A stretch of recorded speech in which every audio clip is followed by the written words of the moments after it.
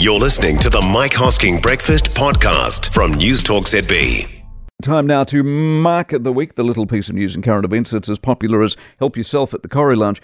Gary Lineker, 7, for reminding us speaking your mind isn't a crime and having an opinion doesn't mean you can't talk about football. Hugh Grant, 8. What are you wearing tonight then? Just my suit. For telling it like it is. Paul Keating, 8. You ought to do the right thing and drum yourself out of Australian journalism.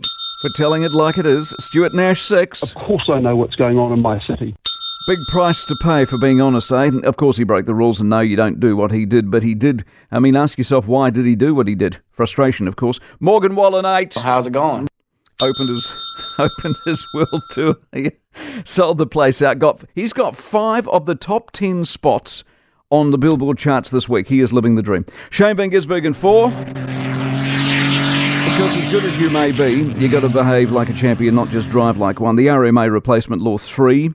Watch this. It's Three Waters all over again in terms of co-governance. They're not learning their lesson. They're as sneaky as this lot. Ram raid statistics, 3. Too many mistakes against a backdrop of deep suspicion anyway. We all know what we see and feel on crime. Health stats, 3. Same deal. How is it the state can count or keep numbers straight? Or can they? And they just don't want to tell us. The Breakers, 7. Fell at the final hurdle, but flew the flag brilliantly all year, of course. The UK, 6. No recession after all. New Zealand, 4. A lot of different timing things here. Yeah, a lot of different timing things here. Minus 0.6. I think we're already in a recession, aren't we? Australia, 8.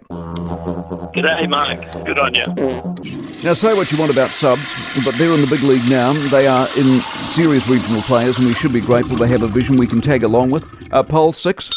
Climate change, 1, was misrepresented. After all the noise and all the alarmism, barely a majority of people think we should do more on climate change. The headlines didn't tell you that. Polls, 6.